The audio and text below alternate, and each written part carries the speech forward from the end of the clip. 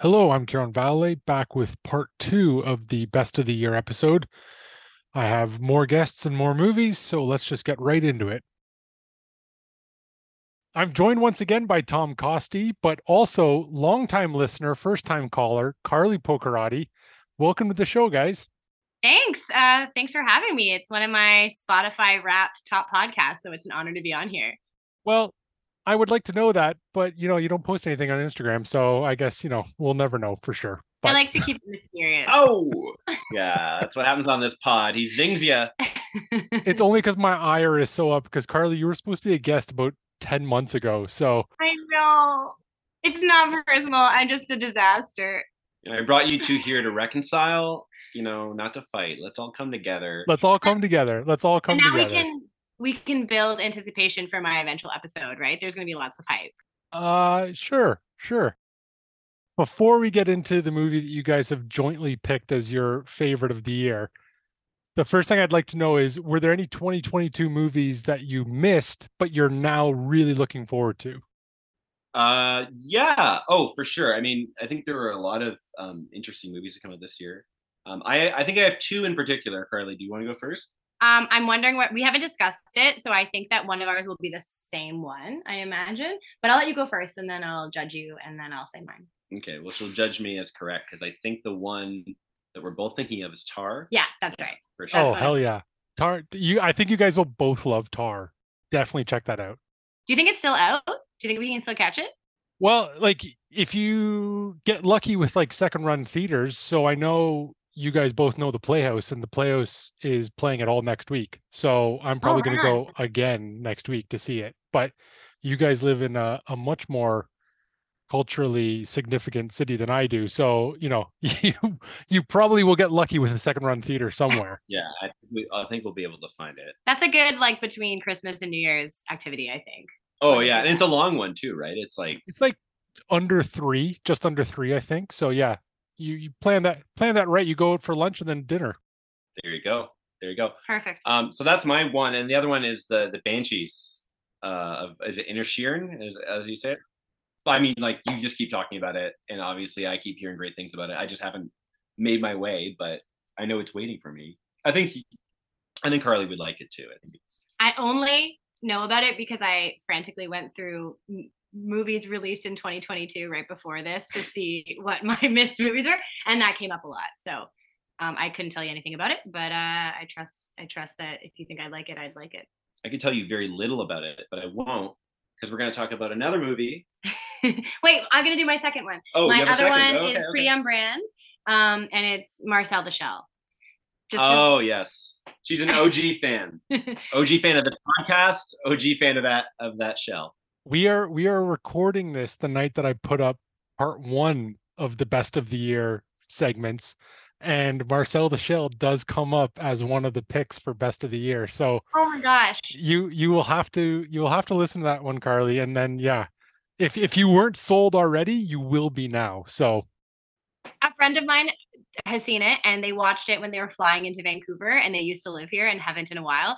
And apparently the big climactic like emotional moment happened right as they were touching down on the tarmac and excited to see all their friends that they haven't seen in years.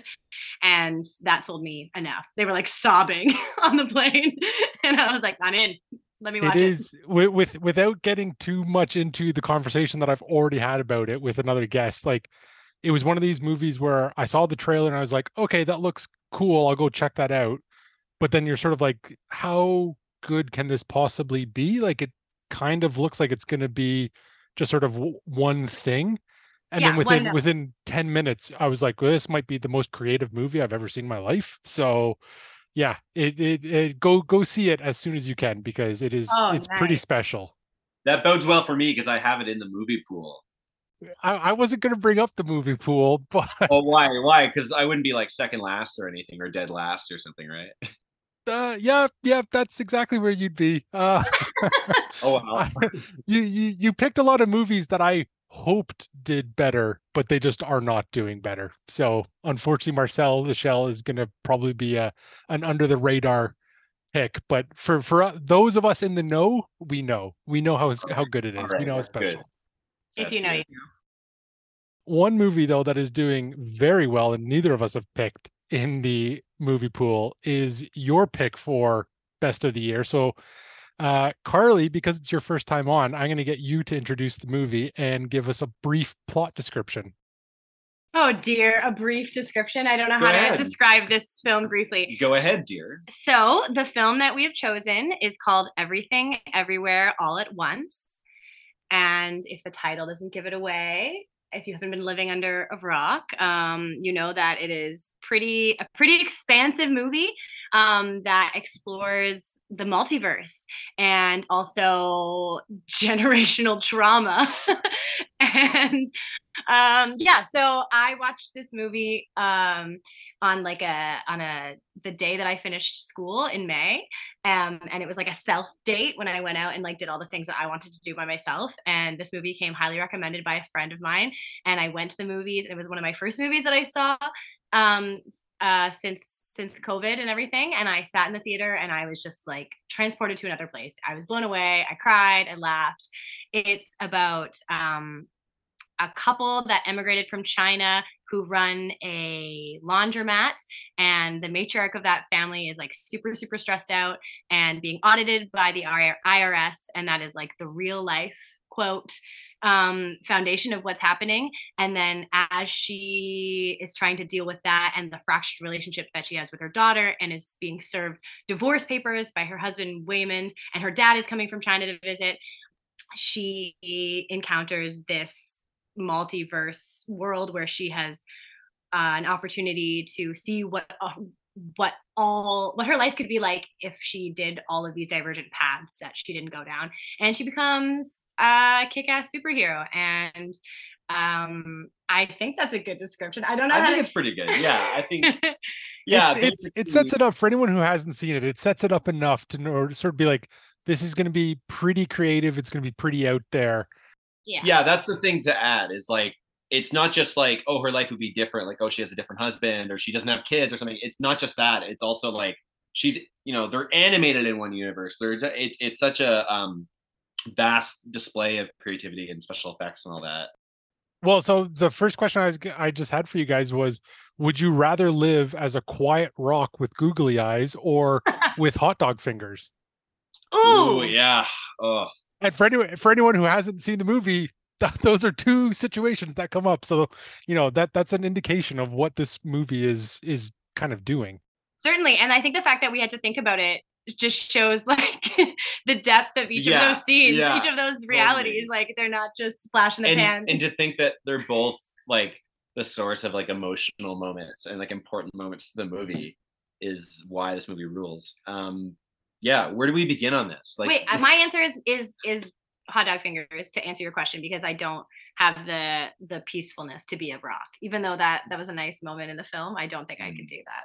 You technically could roll around, so I think I could do rock maybe. Hot dog fingers is interesting as well, though. I think it would be too tempting. Too tempting to roll. Yeah. I don't like hot dogs. I'm not a big hot dog guy either, but like if they were right there, I would sort of just get lazy, I think, one day and you just start snacking.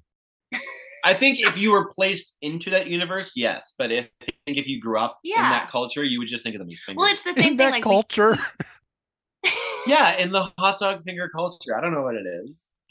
Well, we technically have the strength in our jaw to chew our own bony finger, but our brain won't let us do it. So I feel like in the hot dog culture, the same thing would happen. Oh, weird. Well, so Carly, you said that you went and saw this for the first time on your own, and then yes. Did you immediately come home and tell Tom, like, you've got to go see this movie? And then did you guys go together, or Tom, did you go on your own, or how did you come to this movie? Yes, you're right. I immediately did come home and tell him that. And then I was stumbling over what I could possibly tell him because I didn't want to reveal anything because I wanted him to experience it himself. So then I took both Tom and my sister Elise back and I sat between them and I ping-ponged between them the whole movie and watched their reactions. And it was just as good the second time, and getting to watch, people I love watch it was awesome too. 100% a movie that is best enjoyed with a crowd in a theater. Which it's like there's like three prongs to this movie that just make it so good. It's like to have something deeper to say, and then like the special effects achievements and all the creativity that's there. And then there's also like, it's a movie that's really like, it's cinema in the sense that like you do get an experience with everyone in the room. Like, you watch it at home, be fantastic, but to hear like all the laughter, and then you get to not necessarily sad parts, but just like emotional parts, like the action parts, like it's really touches on everything possible, and not just in the sense of like, oh, what universe can they be in now? It's also like tonally the shifting is incredible. I think Yeah. it's a rare movie. To quote Harry Styles, it's a movie, you know. Jesus Christ. Like, no, you have to bring that up now? Like, I'm so sorry. I just mean, like, as Tom says, it's like so cinematic. That was one thing that I said when I came home. I was like, we have to see this in the theaters. You can't wait and watch it on our dinky little TV. We have to see it on the big screen. do you guys have like a favorite performance? Because, you know, the cast is getting singled out here pretty big in award season for all their work. So was there any one person who stood out to you, or any one person that sort of was like, I didn't know that they could do that?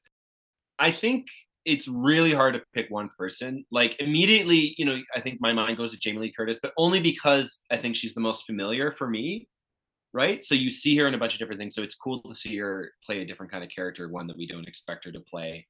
And it's really great. But then at the same time, like, all the performances are so good. And it's really, really hard to just pick one, because what I like about the movie too is like, there's really only so many characters. As much as it's a like really expansive movie, we only have to keep track of a few people in reality. And like, even like the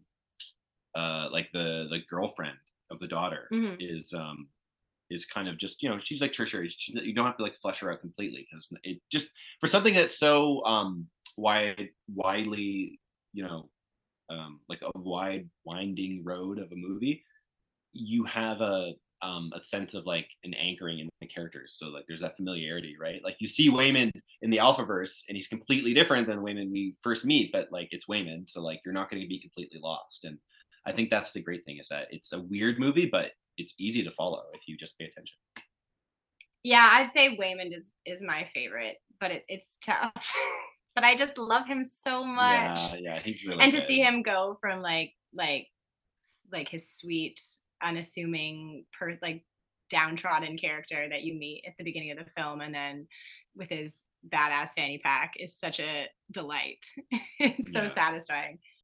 The two directors, the Daniels of that made this movie, wrote and directed this movie, because you guys have enjoyed this so much, and it sounds like you enjoy the fact that they are sort of so creative and so out of the box thinking, have you guys any interest in going back in their filmography and checking out a movie called Swiss Army Man? Oh, that was them. That was them. Trailer for Swiss Army Man. That movie looked ridiculous. Not that this movie isn't. Tell us about it. Yeah, Carly, do you know what Swiss Army Man is? I've never heard of it. So, Tom, you tell Carly what Swiss Army Man is about. So essentially, it's correct me if I'm wrong, it's Daniel Radcliffe, right? Yep. And who else is it though? Paul Dano? Paul Dano. I wanted to say Rupert Grint, but I'm like, no, that's not. Wow. But it's Paul Dano and Daniel Radcliffe. And which one is dead? I forget. Daniel Radcliffe is dead. So Daniel Radcliffe is essentially like a corpse of a man that this person who's like on a deserted island, or like a shipwreck, like finds in the island. And essentially, from what I gather, like the corpse is magic, and he's like able to use the corpse to do a bunch of things, and he like uses his body. It's like Daniel Radcliffe the whole movie. Oh, I love it. It's called Swiss Army Man, which I thought like it would probably be an enjoyable movie, but I'm like, this is like a really kind of gimmicky movie, and like we'll see. No idea that they're capable of that. So to answer your question, yes, I definitely would go back and watch that movie. 100%. Yeah, Carly, I think you'll enjoy the fact that Paul Dano rides the dead Daniel Radcliffe like a jet ski, and the propulsion is Daniel Radcliffe farts, so he's a farting corpse. And I love that. That's these guys. So it's artsy Weekend at Bernie's, basically. Yeah. It's a cultured Weekend at Bernie's. I am like so willing to suspend my disbelief. That's like, I'm like, that's why we're making up things. We're making things up so that we can like journey into imagination and be like, how far can we go? Like, I don't know. I like an escapism. But also like create unique stakes, right? Like that's what's so cool about the way this movie's made. It's like we care about them in the hot dog finger universe. Like we should like you shouldn't care about I that. cried during the hot There dog you finger go. segment. I was Case in so point. moved. Right? Because it's good filmmaking, and it's from a like a like they're obviously not afraid to be like fun and lowbrow, like you're talking about the Swiss Army Man stuff. It's a good example of that. But they have like purpose behind what they do, and so I just love the fact that it's a unique movie that obviously caught on with people, and like it's really popular. But hopefully this just lets them do even better stuff, like even more carte blanche kind of projects in the future, because especially like I don't know, there's something about those like two director teams that always seem to be awesome. Well, I think the most impressive thing, or one of the most impressive things about Everything Everywhere All at Once, is the fact that they did all of this with such a small budget in comparison to, you know, the Marvel movies that also do multiverse stuff and are just like a tenth of the creativity that these guys are able to do. And you're just like, the fact that they were able to do all of this is just wild. So, you sort of have to give it up to them. We were watching like a YouTube video, to just kind of refresh ourselves, this YouTuber, and he was going through all these frames of like they do like quick cuts of Michelle, like through all the different universes. And you look at some of the frames and it's not like impressive CGI. It's just her in a green screen.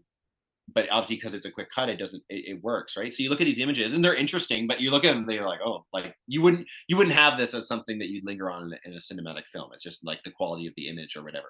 But in reality, like that's just a lot of creativity and hard work and planning. And that's not like just pouring money into computers and CGI. Like that's how talented people use technology in film, as opposed to just like, well, we'll just put more computer stuff into it. And it's like, it's not, it's an efficient use of the budget, like you're saying, right? Mm-hmm. Yeah. I mean, I'm always a fan of like practical, whenever something is practical, totally. I'm like delighted. Totally. Yeah. But it is also a testament, and I'm not shitting on the Marvel movies. I haven't seen a single one, but like when the story is there and like you're taking the audience along for the ride, and like the ingenuity and like the willingness to try stuff. Like one of the things that they did is they just like in one of all the cuts of Michelle went around a town and like filmed on a GoPro, and then they like reverse that and use that as the green screen image. And that's like not, I could have a GoPro if I wanted to. It's not like you're using these fancy cameras. Exactly. But it's like the creative problem solving, and it all comes together. Well, we're coming into Oscar season, and I know you guys aren't the biggest sort of award season aficionados, although Tom has joined my fantasy league. Will you guys be sort of cheering on Everything Everywhere All at Once all the way to Oscar night, where it's probably head versus head against The Fabelmans? It's a 2-horse race, I think. Really? Wow. Yeah. Oh, absolutely. Yeah, I think so. Yeah, I definitely would. Spielberg has enough. You've had it, Spielberg.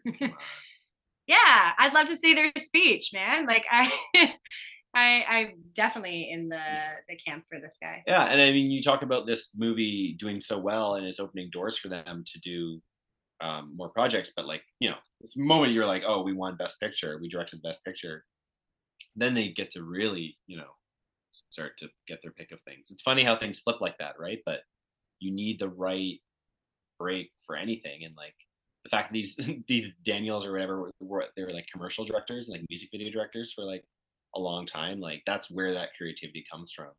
So I don't know. Yeah, definitely would cheer for people like that, right? If they win, do they go on stage with hot dog hands? I hope so. I hope so. Yeah, and they could put googly eyes on the Oscar. It's perfect. It's really good. Well, guys, Tom, Carly, thank you so much for coming on and talking about Everything Everywhere All at Once. And, for anyone out there who hasn't seen this movie yet, like, go check this out as quick as you can, because yeah, it's definitely an experience, that's for sure. Definitely. Thanks for having us, Ciaran. Yeah, thanks so much.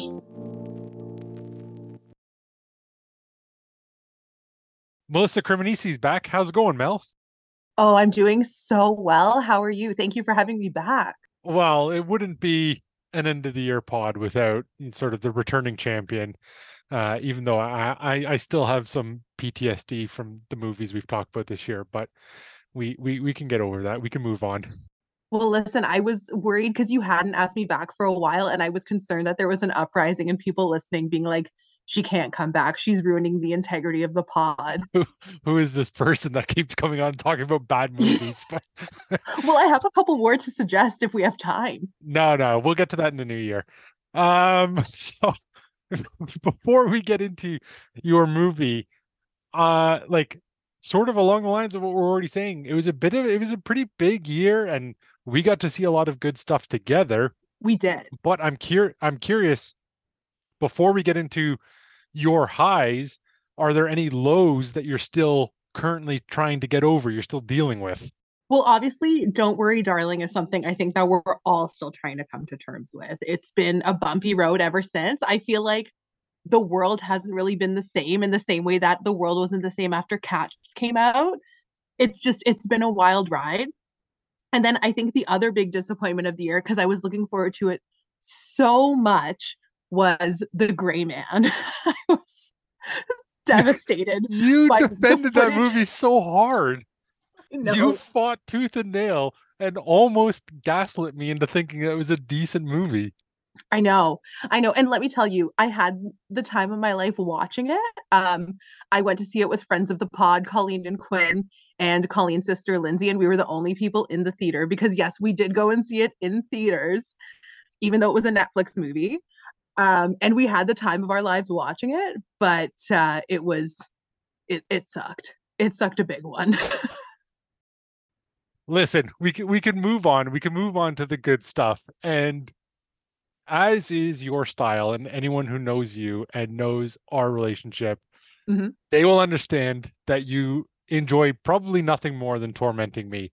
So when I asked you to come on and talk about your favorite movie of the year, one movie for 10 or 15 minutes, you gave me a list of 3 movies and then refused to tell me which one you'd be coming on to talk about. So that's exactly it. Yeah.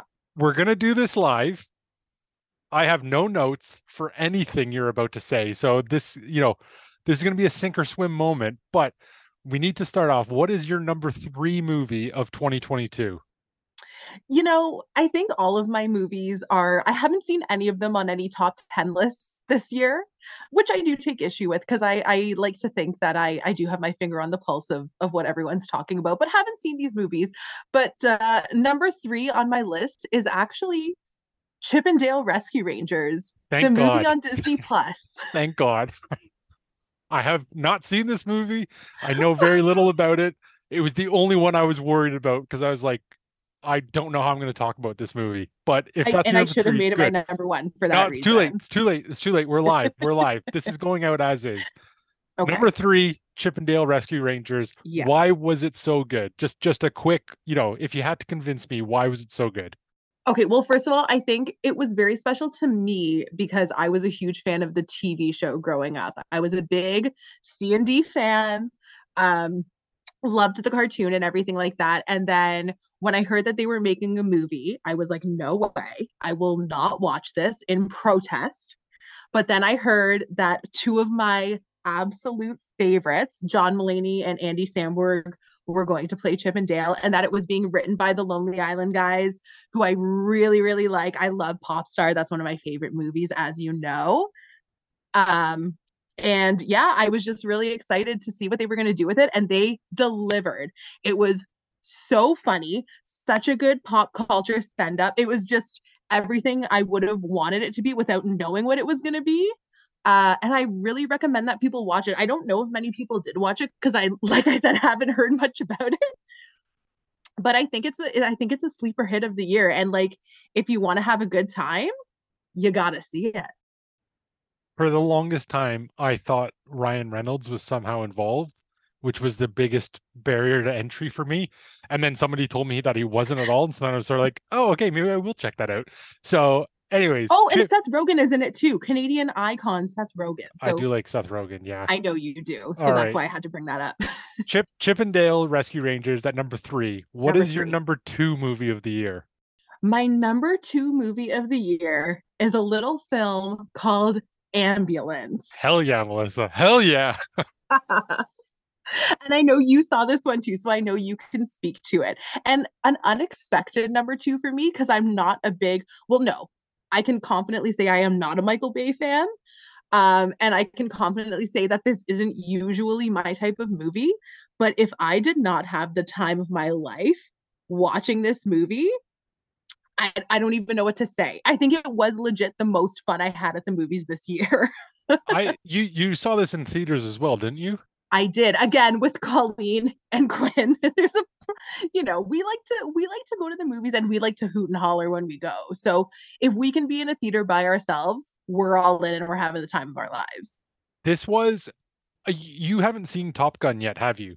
No, because it just came to the $5 theater this week. Oh my God. Okay. So well, anyways, I will be there. It's there. It's there now. You can finally go see it. But I would say outside of Top Gun Maverick, this was the movie that I saw in movie theaters where I was just like, this is perfect. This is exactly the type of movie that I wanted in that exact moment. And it just like I was literally the only person in the movie theater. And so I was like, if this is the way to watch a Michael Bay movie. Did you woohoo out loud a few times? Because we did. We were like, this deserves an out loud woohoo, even though we're the only ones that are going to hear it. I did not woohoo because you know me, I'm not really a woohoo guy, but I certainly I was not holding back the laughter, and there is plenty to laugh at. I was not I fist bumped, I think, at one point. I was like, hell yeah. And oh, it's so great. So Ambulance, it's still hanging on to my top 20 list. It's, and again, I think in the hands of two other actors, it would have been unwatchable. But Jake Gyllenhaal and Yahya Abdul-Mateen, they knock it out of the park. Jake starts at a 100 and stays at 100 for the whole movie. I'd say he finds room to go up. And Yahya has this presence to keep it actually very grounded. It's a ridiculous story, but he has this gravitas about him, and he is the heart of the movie, and he's just so enjoyable to watch on the screen. I just had the time of my absolute life watching this movie, and I could not recommend it enough. And I never thought I would say that about a Michael Bay movie. Well, if Ambulance is your number two, I think I now can figure out what your number one is going to be. Mm-hmm. But if you would like to introduce it, and then for anyone who hasn't seen it, which if it's what I think it is, it's going to be mostly everybody, because I think it actually drops today. So if you would like to introduce your movie and then give a brief plot description for anyone who hasn't seen it. Sure. My number one movie of the year, and it was something that I've been looking so forward to, truly a highlight of the year in film and in life for me, was Glass Onion, a Knives Out mystery. Let's give it a round of applause, ladies and gentlemen. They did it. They did it. They did it again. They came back and just as good, if not better, than the first one. Yeah, if not better. And I'm going to give the briefest of plot descriptions, because I just want people to go and see it and not really know what they're walking into. Because it's a Knives Out mystery. There's some twists and there's some turns. But what I can tell you is that a tech billionaire invites his friends, friends since college, to his private island for a weekend that they seem to do kind of every year, a week away. And then a mystery ensues. And I can't even say what the mystery is, because there's so much going on. There's a mystery within the mystery. You gotta see it. If you were a fan of the first movie, they will not steer you wrong. And if you didn't see the first movie and you're like, do I want to see this? The answer is absolutely. That's the right way to sort of set this movie up, because I think two things that it gets major points from me for doing. Mm-hmm. One is you don't need to have seen Knives Out to really understand this movie at all. It could be a completely standalone movie. With the exception of Daniel Craig's character, there is zero crossover between the two movies, and they reference how good he is as a detective enough for you to understand, okay, this guy's he's the real deal. He's a big shot. Right. Even though you don't need to have seen anything that he did in the first movie to understand that. But then the second one, and I think this is where I was sort of like, wow, like they're really going for something here, is that it is not a murder mystery in the same way at all that Knives Out is. And so it's like, oh, No, you guys are, you could have so easily just, you know, done the same thing done the same and thing. done like a paint by numbers kind of It was a big like hit. sequel. Knives Out was a big hit. Like nobody, I think, would have blamed them for pretty much doing the same thing with different characters. And it's like from the opening minutes, I was like, oh, they're going way over here doing something totally different from the first one. And so then you're sort of like back in that mindset again of like, oh, this is really exciting again. Like I now Yeah. can't see how anything's going to move forward because the formula from the first movie is not here at all in the second one. No, and then like not, and obviously like I do not want to spoil it because I think it's best that like you, like I said, don't know really anything about what the movie's about besides the fact that it's a tech billionaire. His friends are going to an island. Something happens. Yeah. But it's just, I don't know. I just felt like you said, it could be a complete standalone movie, but at the same time, it does flow really well Oh, with yeah. the first movie too. Oh, yeah. So like if you wanted to watch them back to back too, you totally could. And that's something that now that it is out on Netflix, I probably will do just to kind of see the flow lines through, because it has been a while since I watched the first Knives Out too. So I'm excited to kind of watch them back to see. And obviously like the performances in this were so good, and it's from people that you wouldn't really say like are top actors, but just everyone brings their A game in this movie in terms of the acting. And like a huge surprise for me was Janelle Monáe. Yes. I thought she was unreal in this. Daniel's doing his like insane southern gentleman, but I love it. Kate Hudson was amazing in this too. I loved her. She's just so good at playing like kind of a not very likable person. She did such a good job. She's the one, I think, for me, like you're saying there, where it's like actors that, okay, like they are movie stars or like, you know, they've been around for a while, so you have some sort of history with them. But she was the one for me where I was like, holy shit, like have I been underestimating Kate Hudson for 20 years? Because like she can do this, and I fully did not think she could. And I was like just kind of blown away. She basically steals every scene she's in. She does. She really does. She really does. But yeah, and it's also such a good, like there's also some really good cameos in this too that again don't want to give away, but there's some really funny cameos in it. And it's just a really good kind of satire on like billionaire culture, pop culture, but also like this like influencer culture. And it's just so well done. And I was so happy watching it because obviously it's a sequel. You don't know what you're going to get. I love the first one so much, but it more than delivers, I think. So is this going to be I'm assuming that you haven't rewatched it yet. No.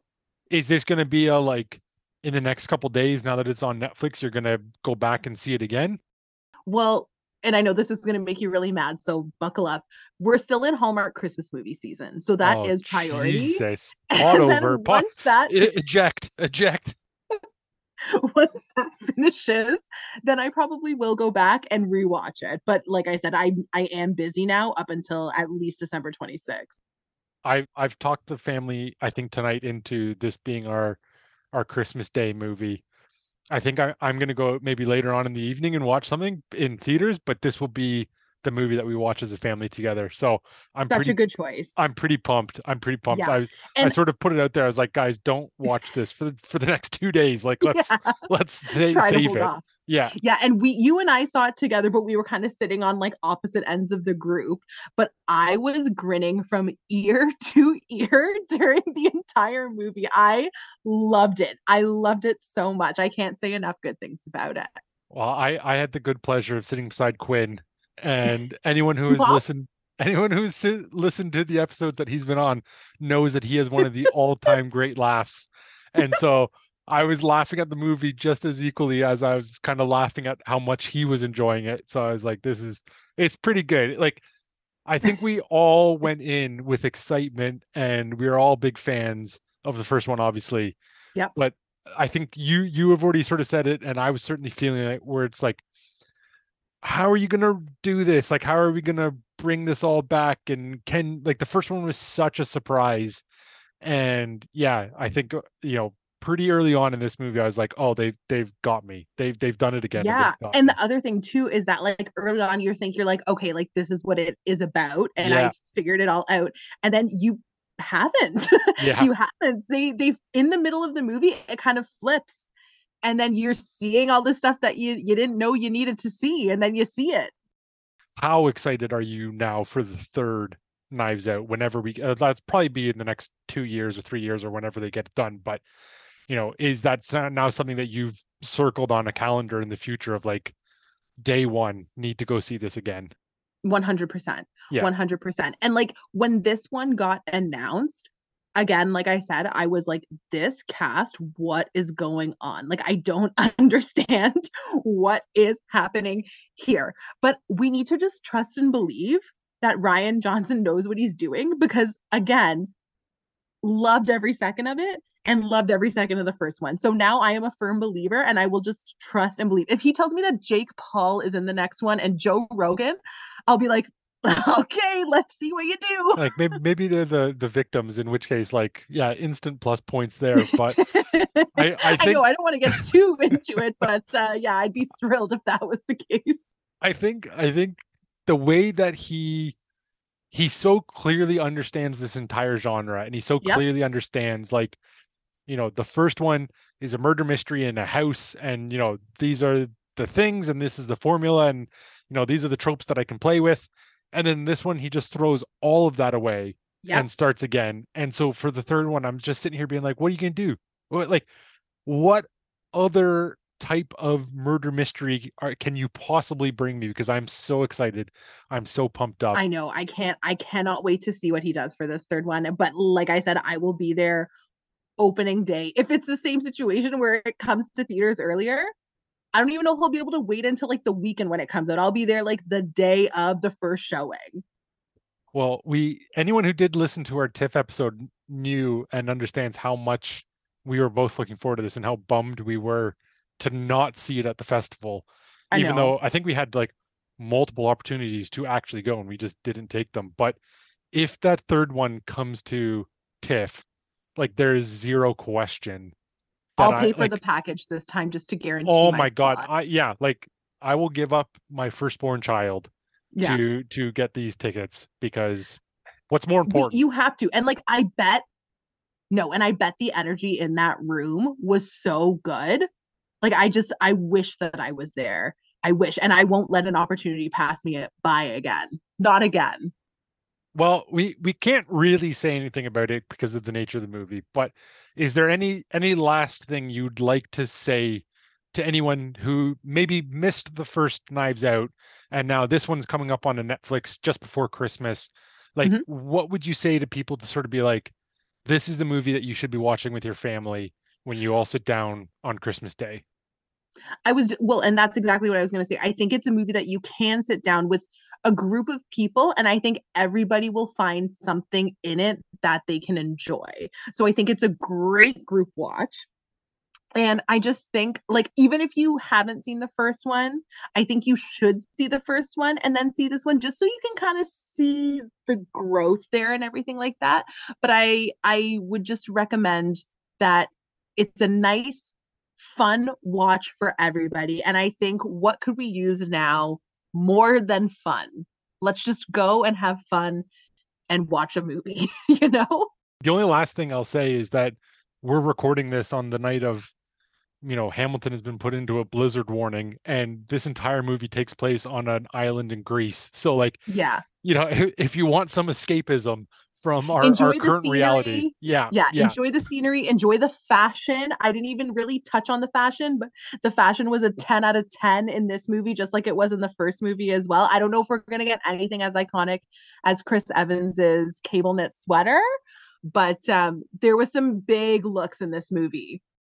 Melissa, thank you so much for coming on, and not only talking one movie, but talking three movies. So, that's plenty of recommendations for people. Anyone who trusts your opinion. I just felt like I wanted to have fun and didn't want to watch any movies that were going to make me really sad. So that was my vibe this year, and it shows in my top 3, I think.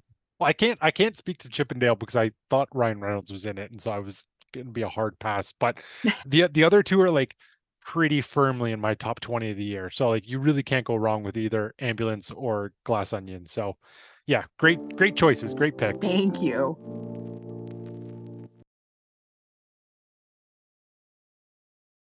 I'm happy to have my cousin Stuart Wilson back on the show. Stuart, how's it going? Very good. Good. Very good. Yes. All ready for Christmas and everything? Absolutely. We've the grandparents up here, so it's all very exciting. All very exciting stuff. Well, you said that you were, when I asked you to come on and do this best of the year pod, you said that you were surprised to be invited back. And I will admit right here and live in the recording that I only asked you on because Leisha, your girlfriend, was also going to come on. And I really wanted to know, sort of like, out of the two of you, who's the bigger movie fan? Like, is it sort of you that's picking the movies, or is it her, or is it sort of a mixture of both? Oh, it's definitely me. Unfortunately, she'll admit that herself. She does enjoy movies, but yeah, she'd actually rarely go to the cinema all that much. I think she said I brought her to the cinema once, and she said that was probably the first time in probably 5 years she's been to the cinema. So now we've been a few times since then again, but like so she does enjoy movies, but yeah, she wouldn't be a huge fan of both, but she does enjoy them. That kind of sounds like the perfect new favorite movie guest, because I would have so many to choose from. So yeah, I'll encourage her to like to get on and do a full feature length podcast with you. Yeah, sometime in the new year. But we can move on, because I'm quite excited to talk about your movie, because your number one movie of the year is my number one movie of the year. And so for anyone who hasn't seen it, can you introduce it and then give a brief plot description? Yeah. So Banshees of Inisherin, absolutely brilliant movie. I don't know how much you want me to go into, as in like, am I allowed to kind of go through the storyline, let's not spoil anything too much, because I think it's only just come out on streaming services here, so I don't know how many people have had a chance to see it. But let's give it a flavor. Let's it's on Disney Plus. Actually, came out very quickly to Disney Plus. Like, I was surprised. I think that's because it's not making any money in theaters. Surprised with that. But anyway, so basically it's about these two lads living off the coast of the west coast of Ireland, and it's based during the Civil War in Ireland, and it is it's just about these two lads who neither of them do very much except go to the pub, and then one day one of them decides, I want more, and just stops being friends with the other fella. And that's sort of the story. Like, that is kind of, your mind just can't wrap his head around why your man just doesn't want to be friends anymore. And it's actually like, and from there, just madder shit happens. And it's just it's a great kind of commentary on West Ireland, and how there's very little to be at except go to the pub and have your couple of mates about, and that's about it. So that's kind of like, that is sort of the plot. It's in reality, it's actually like there's not a lot but that's kind of it. Would you add anything else to it? Well, no, I think you're right in saying that the sort of like elevator pitch is 2 sentences long. Like, these two guys are lifelong friends, and then one of them decides not to be friends anymore. And that's kind of the whole movie. Now, obviously other things happen, but that's kind of it. That's the whole story, really. So that's a good setup. That's a good for anyone who's maybe vaguely interested. But the first thing I got to ask you, though, is has there been a greater love story than Colin Farrell's Podrick and Jenny the Donkey? Oh, it is brilliant. It is so good, because it's just like it's just a little donkey, like, and he's just so defensive of his little donkey, and brings the donkey into the house because he's lonely, and he just wants to, and the donkey comes in, and that's, he just walks around and just the donkey follows him, and it's like in a lot of movies it'll be a dog or it'll be something else, but in this it's a donkey. I did like there's there's a brief scene, I think, with his sister, and she's giving out to him about the donkey being in the house, and he's like, "The donkey doesn't go outside when I'm sad." It's like, yeah. Oh yeah. No, it's very like there's so many different kind of layers to the movie that it's just yeah. There's some very very funny bits in it.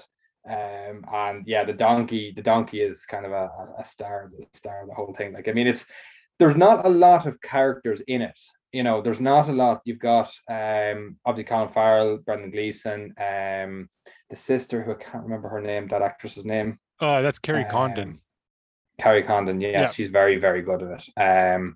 Barry Keoghan, who is phenomenal in it. Yeah. And the police officer. And that's kind of, you know, your majority of people. You Pat Short in there as well, who's the barman. And that's, you know, that's your sort of main cast. Otherwise and then you've got the donkey, and then yeah. Well, I know that you are a fan of Martin McDonagh's earlier movies, because I've spoken to you about those before. So was Banshees something that like you were looking forward to once you heard that it was coming out and it was Martin McDonagh and Colin Farrell and Brendan Gleeson back together? Like, were you Absolutely. sort of like, oh, I'm checking this out?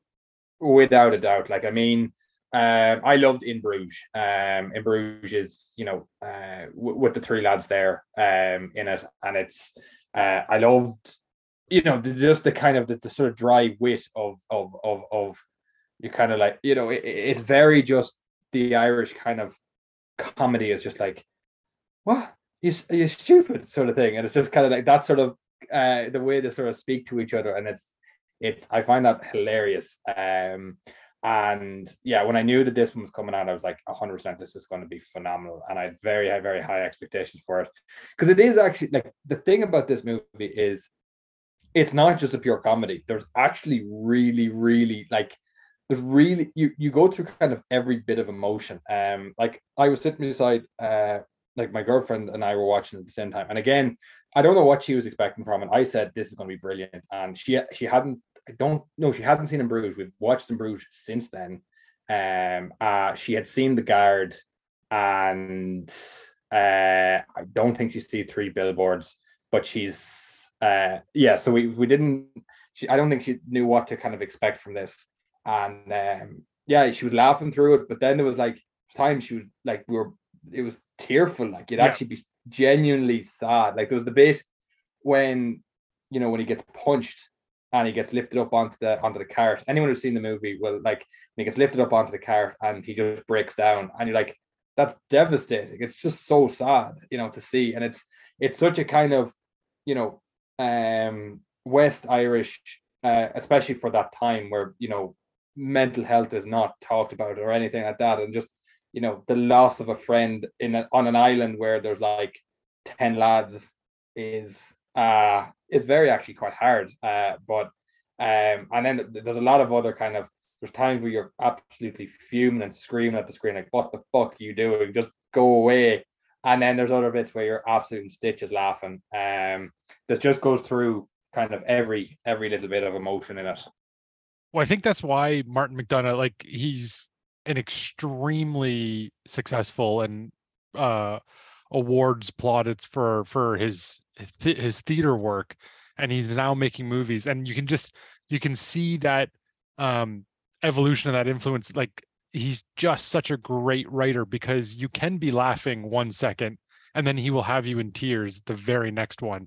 And you're just like, oh, like, I don't know how he did it, but he did it again. Like, in all of his movies, they're kind of the same, where the first half hour, 40 minutes is so funny because he gives you these premises that are so absurd, and then he just slowly starts peeling back, and, you know, things get real and things get sad, and you're like, oh my God. And yeah, no, I completely agree that, like, this movie, especially, I was watching it and enjoying it and loving it, and then I walked out and I was like, man, that was a really sad movie, actually. Like, I was laughing for a good hour, but that was a sad movie. Like, we walked out and both of us sort of looked at each other and be like, I'm sad watching this. Like, I'm like, even though you're laughing throughout the entire movie, you actually leave the movie kind of, and that's not to do with the ending or anything like that. It's just throughout the movie. Yeah, it's like, it's not as if it leaves on like a kind of a the ending is the ending, and but like it's not like a devastating ending after a funny movie. It's just a sad movie with very funny bits in it, kind of thing. Yes. Yeah. I'm really curious as to what the reception has been like in Ireland. Like, have the newspapers and talk show hosts and like, have people been enjoying it? Have they been hyping it up? Like, what's it been like? What's the conversation been like over there? So firstly, I've moved to London, and I've been in London since it's come out. So I've only just hearing from what other people have sort of said. The reception is brilliant. People do love it. They find it hilarious. That kind of like Brendan Gleeson and Colin Farrell, both of them are loved. In Ireland, I think anyway. I from the crowd I'm with anyway, they all everybody has loved it, and everyone has been like, geez, this is fucking brilliant. This is just hilarious. Because it is, people see kind of Irish mannerisms. Yes, it's kind of, heightened the amount of kind of Irishness and bits and pieces. But to be honest, you can see a lot of kind of Irish people are like that. They're actually very similar to what was going on in the movie. And you're like, it's very true to form. You could see that scenario happening. And so it is loved, and in the media and stuff like that, it is, again, it's hyped, because the thing is, like, Martin McDonagh, anytime he releases anything, it's lauded over, and everyone does enjoy it, and because it's going for the Oscars, and like Colin Farrell, I think you've mentioned in some of your podcasts that you believe that Colin Farrell could be very much tipped for the best actor and stuff like that. Yeah, I think he's the front runner right now. Yeah, I haven't seen The Whale. I don't know if have you seen it? No, I haven't seen it yet. No. It's only just sort of come out to my local theaters, so okay. I'll get there eventually. But I think, yeah, he's being tipped because people people enjoy Banshees more than they enjoy The Whale, even though Brendan Fraser is supposed to be very good. So I can see more people voting for Colin Farrell because they just liked his movie more than they liked Brendan Fraser's movie. Yeah. No, I think, and so for that reason, I think a lot of people are kind of like, geez, this is, and people are going out of their way to go and see it in Ireland. Like, people are actually going to the cinema and having a look. Whereas a lot of people, like even mom and dad, like, they wouldn't be big cinema goers, but they went and saw it, and the neighbors all went and saw it, and everyone so far, I haven't really heard of anyone who hasn't enjoyed it. Some have been questioning the sort of the ending, but I thought, like, I loved it. I loved how it was finished, and I loved how the whole thing was done. And like, to be honest, as good as Colin Farrell is, and as good as Brendan Gleeson is, it's Barry Keoghan that is being kind of talked about more than anybody else. He's so good in this movie, and I think just because there isn't really a second supporting actor Oscar, he's unlucky that, like, he's not the next supporting actor. Otherwise he would have been up, and people would be talking about him as the supporting actor. I thought he was phenomenal in it. Kerry, what's her second name? Sorry, Kerry Condon. Kerry Condon. Yeah, I keep forgetting her name. She is phenomenal. Do you think she would be tipped for an Oscar as well, or do you think it's too competitive? I think she'll probably get nominated because so far, like, Banshees has been doing quite well. The supporting actor or supporting actress category, I think, is pretty competitive, and there's going to be a few people sort of jostling around. So, like, if she wins, I'll be like over the moon because she is really good in this movie. But it does feel like there's a few other names. Nobody has sort of taken the lead, but it does feel like there's probably 4 or 5 actors who could all win the award, and it would sort of be like, okay, that's deserved. That's, you know what I mean? Like, so, it's nice to see her sort of in the conversation because, like, she's not that big of a name. I've seen her in a couple things, but it's nice to see her sort of break through here a little bit. And then, but she could just come up against a really competitive year. So that's just the way it goes sometimes. Yeah. And do you think, would you say this is your favorite Martin McDonagh? I would still have In Bruges as number 1, only because I've seen In Bruges like 10 times. Okay. So, like, come talk to me in a couple of years once I see Banshees a few more times, and then like things might shift. But yeah, I would still probably have In Bruges as my number one, and then this would be number two for sure. Yeah, I think, to be honest, I think this is topped In Bruges, just because I was talking to someone else about this, and they were saying In Bruges has a better storyline, possibly, but this one had way more emotions in it, and this one had way more kind of. I had no idea what was going to happen next in this movie. Like, you're sitting there and you're like, I actually don't know. This could go any direction at any point, and you would just sort of, it was done in such a way that nothing felt out of place, but you never felt like you could predict what was going to happen next.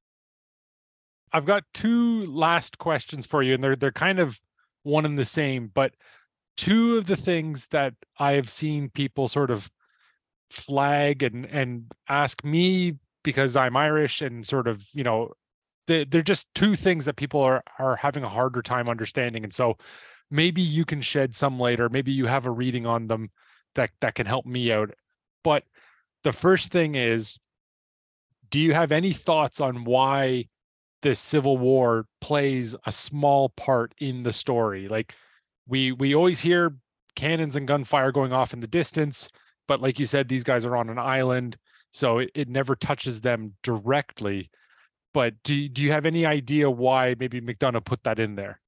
Oh, that's I'll be called on by if any there's Irish history buffs. My way of seeing, or my way of looking at this would be, and this is from very much a lay person. I've studied a bit of, in school we studied the Civil War and things like that. But the idea is that, like, the Civil War went on, and it was families torn up against families. It was brothers versus brothers. Like, people were literally, their neighbors, and they were on one side or the other side. And so this idea that the Civil War was going on, yes, it's in the distance, but it's being kind of mirrored on the island. So you've got this war between the two lads that up until a certain point, they were best of friends, and they were, as good as brothers. And then basically overnight, your man changes his mind and decides he wants to become famous, or write something that's going to last an age.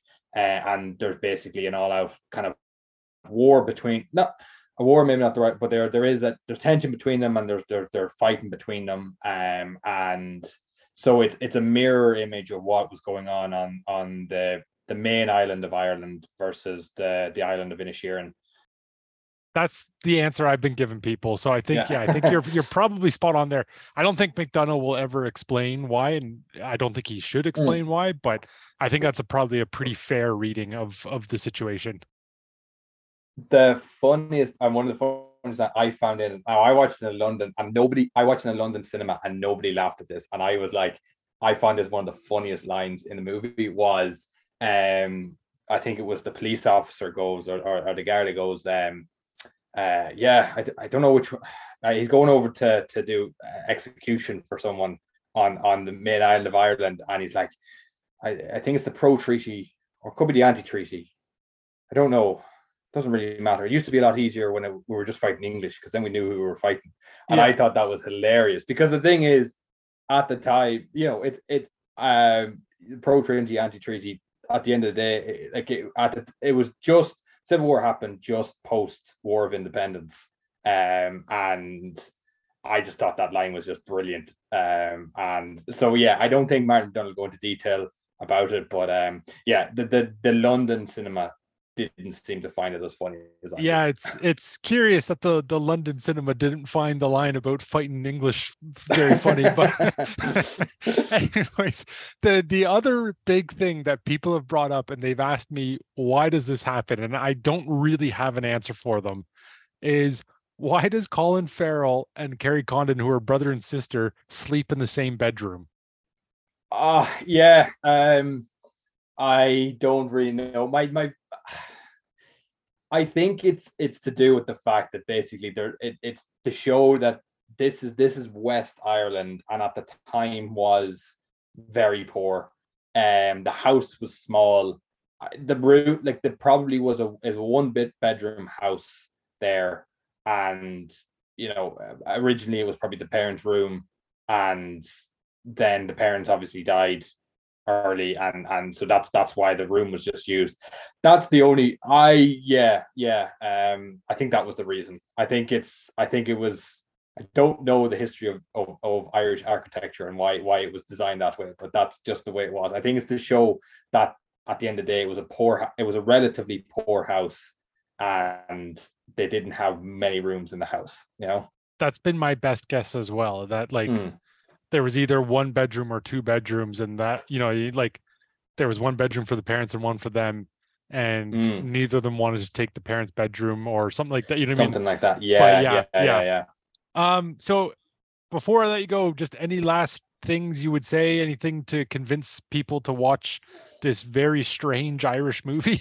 I think for the jumpers alone, I think is a big thing. Like, the Aaron jumpers I think they've been sold off the shelves to the English and the American markets. I think since this movie's come out, I think Vogue had a whole thing on the jumpers of Inisherin and everything. It's and they are, to be fair, they're good jumpers that he has on, and it does show the landscape as well, and like it does show the beauty of that part of the world. I think Leisha actually, as soon as it came on, the bay where your man lives, Colin Farrell, no, sorry, Brendan Gleeson, where his house is, Leisha was able to name exactly. I think it was Keene Beach, I think it is.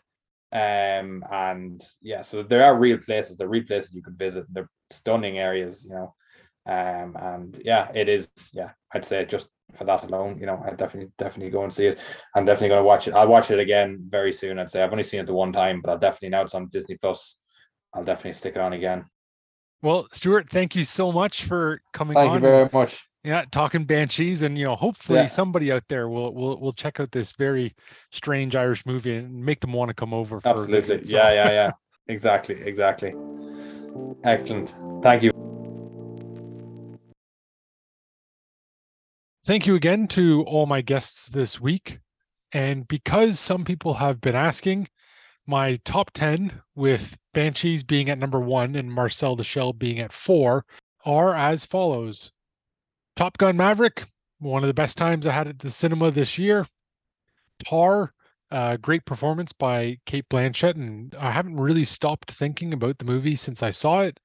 The Batman, finally a version where he plays a proper detective, and you can't go wrong with Colin Farrell as the Penguin. Nope. Jordan Peele continues to be one of the more interesting filmmakers currently working. Cha-Cha Real Smooth. I kind of hate that Cooper Raiff is so young and yet makes such really wonderful movies, but yeah, he's done it again. Cha-Cha Real Smooth. The Northman. Why did it take so long for somebody to cast Alexander Skarsgård as a berserker Viking? I'll never know, but he's absolutely perfect for it. Women Talking. Sarah Polley takes what probably could have been and should have been pretty boring and underwhelming material, certainly in lesser hands, and she just absolutely elevates it into something really cinematic and powerful. And in number 10, Barbarian. And if you still haven't seen it, I won't say anything because you really should go in blind. But man, was this ever a lot of fun. So that's it. That's the end of the year, best of the year episodes. I really can't thank enough all of the people who have, given me their time and done all the homework to make this podcast work. But once again, thank you to everyone who has come on, and for those who have expressed an interest and we just haven't gotten around there yet, your time will come. Your time will come. I'm going to take a few weeks off. There won't be any new episodes for the first few weeks of the new year. There is hopefully something new coming in the new year. But New Favorite Movie will be back eventually with another guest, another movie, and another recommendation. So I will see everybody then.